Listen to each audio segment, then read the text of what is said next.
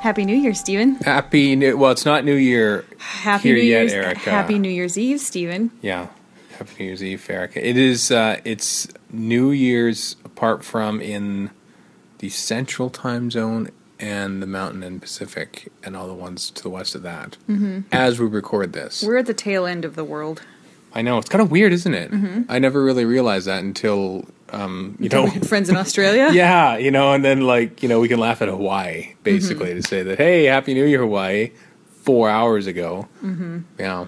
But yeah, so we're bringing in 2016 in style by watching... in style, in our pajamas. in our pajamas, watching animated reconstructions of missing Doctor Who episodes from 1964. As you do. As you do. This closes out season 1, though. That's true, that is pretty exciting. Closing out a whole season, the first season, therefore, of lazy Doctor Who, in a way, when you think about it. Yeah, I guess so. If we were to split into seasons. Which we're not going to, because we're too lazy. That's right. That's the name of the podcast. So, yeah.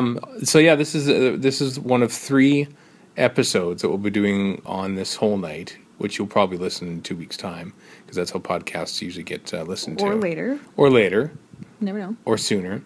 But we're reading out, we've had some emails that we've neglected because we're lazy. Yeah. And then we might even have some tweets in further episodes as we watch each episode. And we might even play a little Doctor Who Trivia Pursuit because it's New Year's and it's time for a party. You got to do something fun on New Year's. I mean, we've already had some cheese and crackers and grapes. And, I think maybe we should break into the champagne maybe for the next episode.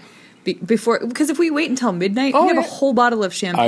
I don't want to polish off an entire bottle of champagne after midnight. That sounds unwise. I think we'll have I like that idea. I was laughing because cheese and crackers and grapes and champagne, all very French. Rain and terror. You just tied it in. I know. It's a tie-in right there. It's interesting stuff. I am intrigued by this story. I haven't. I've said this before on many places, including this podcast. I just haven't quite got to grips with it. Probably because I just haven't been paying attention. Because even when I was, when I first watched the reconstruction, I think I was doing that stupid thing, which I did. I know exactly what you're going to say, and I'm shaking my head already. I know, watching the DVD while listening to the commentary. I'm watching the production notes while listening to the commentary. I don't know why anybody tries to do that. Well, I mean, my mind at least cannot process. No. Well, 2 things at once in that way. No, 3 things, technically. But because, the received knowledge of the white male Doctor Who nerd fills him with confidence that he can understand what's going on in the story, that he doesn't even need to pay attention to it. That is clearly not the case. So I'm enjoying this time around with episode 4, The Tyrant of France. Yeah, see, and I was very surprised when you said that it was an animated episode because looking at the DVD chapter selection menu and has the little pictures with the title text over it, it's pretty clear that episode 5 is animated. Yeah. And I don't tend to look that far ahead. I was just looking at the next one. This one, The Tyrant of France, it's such a sort of a long shot. I know.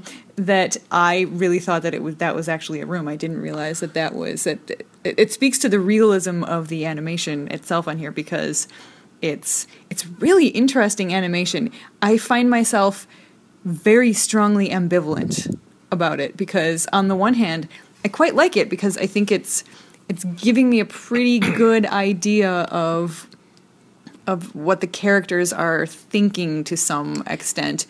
On the other hand, it's so creepily realistic that I'm finding myself weirded out by it. I find it actually visually disturbing at the same time. Wow. Okay.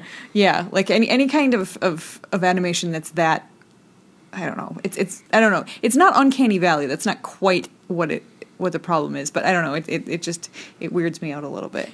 Yeah, there's a certain combination of, I don't know what the animation techniques are, but I think there's 1 or 2 shots that are kind of rotoscoped almost from other episodes. It was controversial at the time. I remember this animation. I think it's the only one. I'm losing track now. I know that the later ones were done by a different company, and of course this is way different than the your phone's on. Shut up phone. Than the Invasion. But I didn't know, I didn't pay attention anyway until I saw the end credits that the guy who did it was Paul Oteking Johnson. Oteking is his nickname or something like that. I don't know if you saw on YouTube or something. I can't remember where it was. But it was basically a Doctor Who reimagined as Japanese anime. Yes, I watched part of it. I love that so much. It's very cool looking. So cool. That guy is behind this. Behind this here animation. Which is interesting because this does not look like anime style. No, but at all. No, it's at least not the stereotypical. Yeah, I think the controversy came from the fact that there's a lot of quick cuts. I was going to say that. Yeah. It does not feel like the visual pacing of an actual Doctor Who episode from the 1960s. No. It's paced more like something you'd expect to watch today, which I think is nice. I can understand why it would be controversial because maybe it's not being quite so true to the material, but I feel like it's taking the material and making it easier, more palatable, I guess, for audiences now. And I mean, if it was the actors doing the actory stuff, their performances, getting to watch the subtle cues on their face and their body language and stuff, that's one thing. Being able to see a long shot that's just, static or mostly static for a long period of time. In this case, they're pictures. Yeah. And, no matter how good the animation is, they're not actually animating off of being able to see what the actors were doing. They're guessing. They're, looking at still photographs and probably the camera scripts, I would guess, the shooting scripts. Yeah, pretty much, to figure out where the characters are supposed to be. So as nice as it is to sort of get some body language from the characters, it's all extrapolations. So it's a guess, and it's not a performance in the same way. So if you had an animated character in a static shot for a minute and a half or however long any of the shots are supposed to go on, that's okay because then you can look at the nuance of the choices that Jacqueline Hill decided to make for her performances and stuff. And there's one particular instance where I really wish we had it. I'll get to that in a minute. So I really support the decision of the animators to do it this way. Me too. Because the only thing that you are preserving if you make it be exactly the way that it was blocked is the blocking. And that's it. I don't think that's worth saving. I don't know. I don't understand that argument because these aren't people. It's just you might as well throw stick figures up there. Yeah, and you realize how when you watch an animated show how much action is sort of cut down for the sake of animation. This is animating to a pre-existing audio recording featuring real actors. You don't realize how much slower real life is as opposed to animation. Animation doesn't usually leave time for a character to walk across the room, put his coat on, reach out, open the door, and then walk through it. Yeah. That was one scene that I noticed. I was like, oh, okay, we're watching a guy put his coat on, which I was glad about because if I was just listening to this or if I was just watching photo snaps or telesnaps, I would be wondering what the heck was going on because you barely hear any rustling during that period. So at least we have the animation to show us what's happening. Yeah, and I don't even think telesnaps exist for Reign of Terror, actually. Oh. Because they, I don't remember when they start cropping up. Can't remember that, but that's boring. What were you going to talk about Jacqueline Hill? Yeah, okay. So in the last episode, in A Change of Identity, we met Leon, who I said was kind of a skeevy, sketchy dude. And in this one, we have a continuation of him and Barbara interacting. And I really, really wish I could have seen that visual performance from Jacqueline Hill because at the end of it, after he leaves, Susan says, "Oh, you like Leon, don't you?" And I want to know if she does, or if she's as squicked out by him as I am, and is just sort of humoring him to try to be friendly, or if we're supposed to think that Barbara really was sort of had her head turned by this fellow, or. But you see that Barbara sort of dismisses and says, "Come on, let's go." Yeah, she laughs and says, "Come on, let's go," which. That in itself could go either way. Either she really is into him and she just doesn't want to talk about it with Susan because why would you want to talk about that with Susan?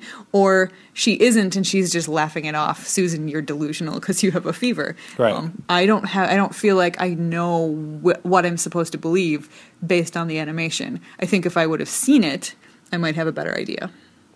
Yeah, On that note, too, I would have loved to have seen this, if only the TV archive in Cyprus, where episodes 1 through 3, I think, were found back in the 80s. And a bomb or something blew it up during a war. Yeah, I know. But people might have died in the war. But yeah, we lost 2 episodes of Doctor Who as well. But I was thinking of people first. I just heard bomb, and I thought when Ian discovers Barbara again, because Ian has thought that Susan and Barbara are probably dead. Right, that's true. Executed, and because of Barbara's supposed, feelings now towards Leon, I would have loved to see how they acted out that meeting, and how happy they would have been, and how they hug, the animated figures hug. They might have hugged. Maybe I imagine they probably did. Because everyone thought each other were dead. But I would love to see how they played that. Yes, based on that. We're robbed of little things like this when we don't have the episodes to watch. This is, I think, the first time that it has hit me quite so much in the gut. Maybe in Marco Polo it didn't so much because we didn't have any of Marco Polo, so all of it was consumed the same way, whereas in this case I was seeing these 2-3 characters interacting on screen in this story, and all of a sudden I don't have them anymore. I just have pictures. And, still kudos to the animators because they did a great job, but I really wish that I had the actual real McCoy to look at, because, man. But I am enjoying the story overall. It's rocking along, and it's interesting. And when they carried Ian in through the window at first, simply because they were animated, I wasn't sure if they were supposed to be the people who belonged there, or if these were just 3 other random Robbers guys coming in. Boys, yeah, exactly. Especially also since it's been a few nights since we watched, so I didn't really remember what the characters looked like in the first place. Yeah. So I had to be like, is that supposed to be Ian when they pulled the bag off his head? And you were like, yes. Yes, that's him. Because we haven't seen him animated before either, so. Nope. And his eyes looked good, but the rest of the shape of his face was, I was kind of like, is that really? There were some shots that I think were pretty bang on. You could tell they were sort of based on I thought Susan was excellent. Yeah, I thought so too, actually. Yeah. Yep. And man, having to go to the doctor, and then the doctor... what I don't know a lot about France at this time, but what I seem to be learning is that you really can't trust anybody, not a single soul. Oh, and another thing about Leon. Yeah.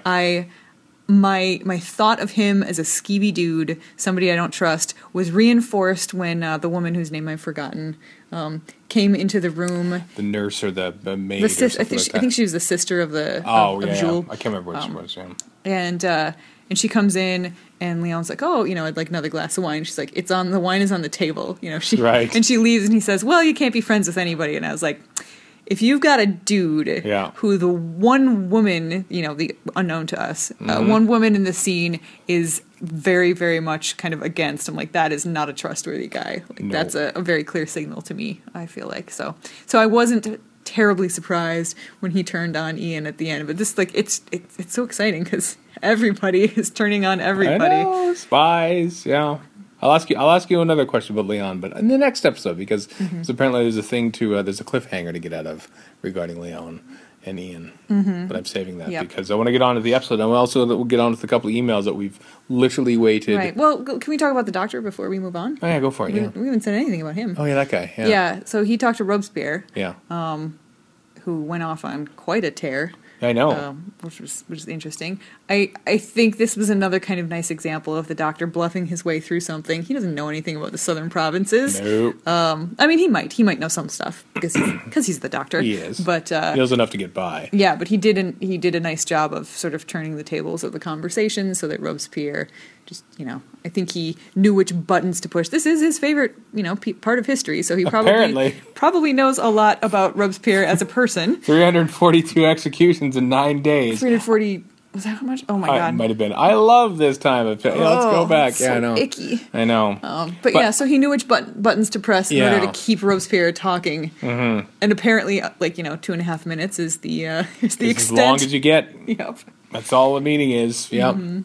So good job, Doctor, I guess. I'm not saying I was in love with that scene, but I liked it because it showed that I mean, it humanized the tyrant of France, the titular tyrant of France, being Robespierre, in that he was like, "Look what I have to do to keep this place in line. You know, I have to keep executing. Death is the only answer." Yeah. Which he's not evil or mad. It's just like this is the only way to keep. I think things he is in mad. control. Oh, he might be. Yeah, because I feel like he's gotten pushed to the point where right. he's not trusting anyone, and thus, death is the only answer.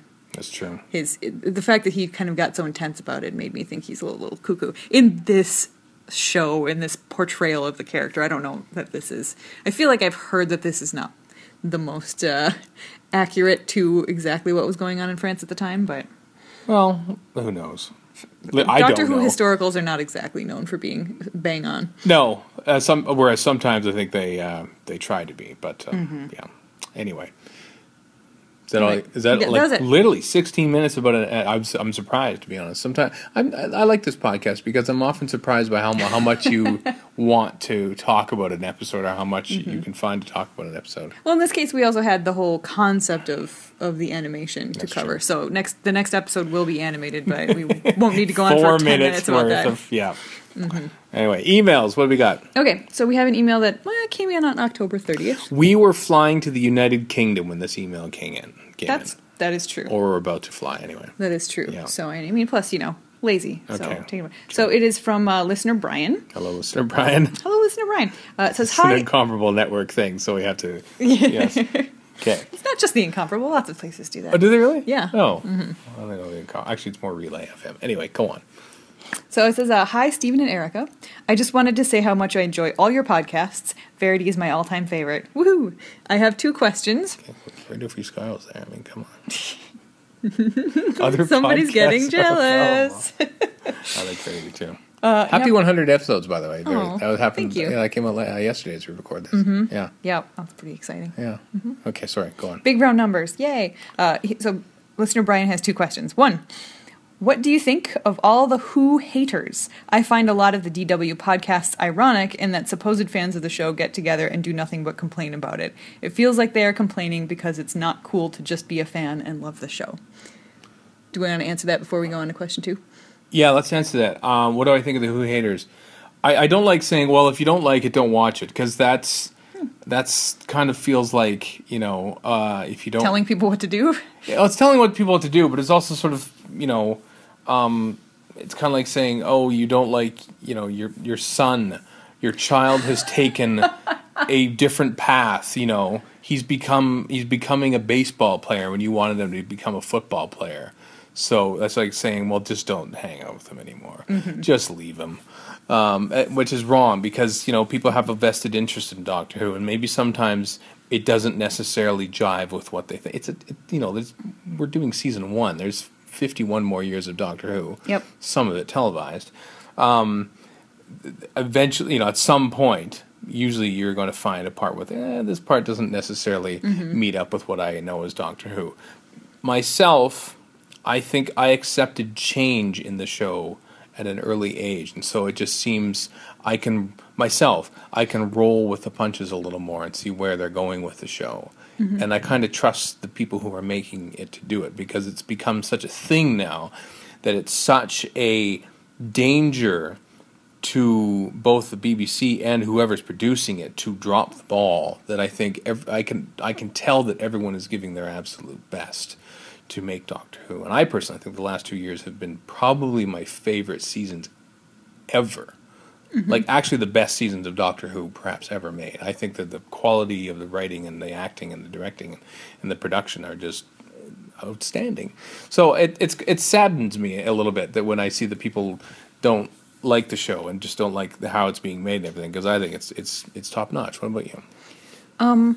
I appreciate what you just said. That makes good sense to me. I think that I don't really listen to podcasts where there's a ton of Doctor Who bashing. There are a couple of people who on some of the podcasts I listen to tend to get grumpy, and I will leave those podcasts for last and only listen to them when I have time, or just skip episodes entirely if I feel like people are just too negative on something that I like. But I don't begrudge them feeling that way or podcasting about it, because really everybody's entitled to their opinion and their feelings about the show, and there's no reason that they shouldn't do a podcast about it if that is still bringing them some sort of satisfaction or joy.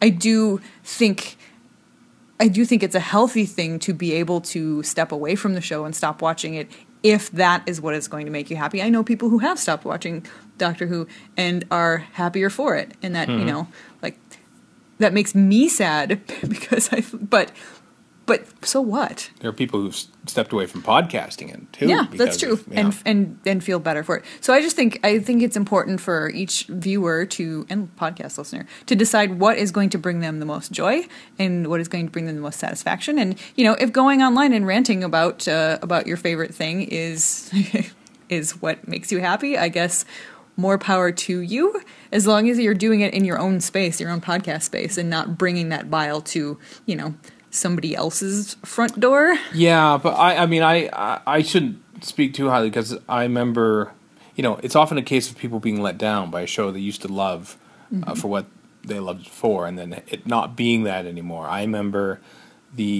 our review on Radio Free Skaro for The End of Time Part 1, which was, we were just irate. We just hated that episode so much because it disappointed us so much, because it just wasn't in our mind up to the standard enough, up to what the show was doing up to that point. It was just this horrible thing, and I just remember that episode was just full of just frustration and bile for like 45 minutes. And was it catharsis at all? No, because we still talk about it. I guess not. It's literally 6 years ago, and we still talk about that damn thing.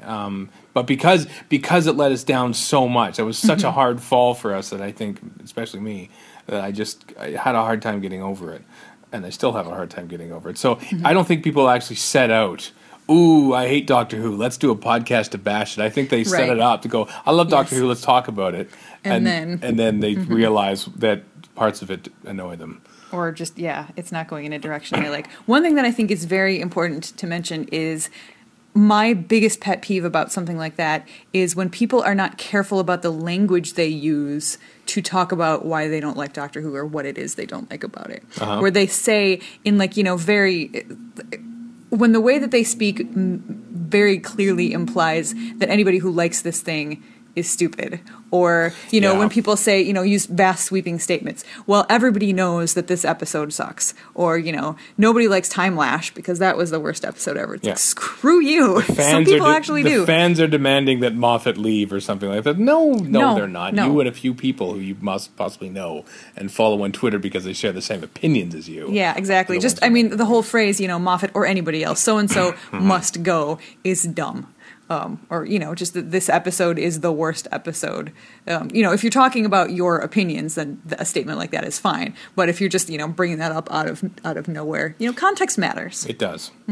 So that is something that my biggest pet peeve is people who talk about Doctor Who in absolutist terms, as if there is such a thing as, you know, that basically as if received fan wisdom either. If received fan wisdom is right, or their own opinion is right. That gets on my nerves. Yeah. Anyway, let's continue with the... It's like 7 minutes for that. Sorry, didn't get that out. You are getting bonus material here, folks. It's like VAM. It's like lazy Doctor Who VAM. Yes. Happy New Year. Yeah. And then number 2, would Erica mind divorcing Stephen and marrying me instead? I can't get my wife interested in Doctor Who, so I need to upgrade. Thanks, and keep up the great work, Brian. The look on your face. Well, the question is for you. I am. I'm afraid I would mind divorcing Stephen. So, Brian, you are not in luck. Answer. And I think, Brian, that you're lucky that your wife is not interested in Doctor Who, which means there's probably not a great chance she'll be listening to this podcast. Because there you go. I can't imagine she would appreciate hearing that. No. But, you know, good luck. Maybe someday. Maybe the next showrunner will make it the type of Doctor Who that will grab her interest, and you'll be able to watch together finally. That'd be nice. That'd be nice, wouldn't it? Okay. Yeah. We have one other email. Do you want to do that now? Let's do it now, yeah. We'll read some tweets on the next one, The next one, okay. All right. This one is from listener Chuck. September. I just saw the date. Oh, wow. This one's even older. Sorry, Chuck. Yeah. Yeah. Yeah, September 12th. He says, you may already... Oh, the subject of this one is Keys of Marinus 1. So wow. it was about Way back that. when. Yep. Yeah. Yes, but I have such fond memories of it. That's It'll right, you stay in do. my heart. Yep. You may have already been told this, but the DVD production notes, he says, I'm watching along with you when I have the story, which is awesome. Thank you, Chuck. He says they state that the subs... little submarines, were actually moved by using a magnet underneath, not pulled by strings, which is very cool. And to see, if you remember correctly, and I remember this very clearly, yep. I was saying that I absolutely could not see any strings, and you were like, yeah, I could see strings, I think. You could not see strings because they weren't pulled by them. I bet you my mind told me that where did I see this? It was the Dalek invasion of Earth, which we'll see later on. There's a saucer, spoilers. No. Where they actually use string on the sides of it to sort of like hold it up like taut-wise, as opposed because the eye automatically looks for strings hanging up and down. And so my mind was probably thinking, oh boy, look at that. Obviously how they're going to make it is going to be dragged. I think I see strings. It's not. I love that it's with magnets. That is so cool. Yeah. It just makes me love Doctor Who even more. So thank you, listener Chuck, for telling me Chuck. that. That's an excellent tidbit. Someday maybe I will go through and actually watch these with the what is it, infotext? Yeah, that's Lazy Vam. That's the next podcast that we'll be doing. Yes. Sweet. We should do it as a companion piece, really, as the added material to this show. No, because that would not be lazy. Not be lazy at all. No. Well, speaking of being lazy, let's get some champagne. I don't know how that fits. Lazy. I just want some friggin' champagne. Champagne is work. You have to open that bottle, so I don't know. This might be the last time you hear of us. We might get a champagne cork on the side of the head. I am very good at opening champagne bottles. We'll be fine. I look forward to watching this then. Okay. Right. Next stop, Reign of Terror, episode 5. All right. Goodbye Bye-bye. for now. Bye-bye for now.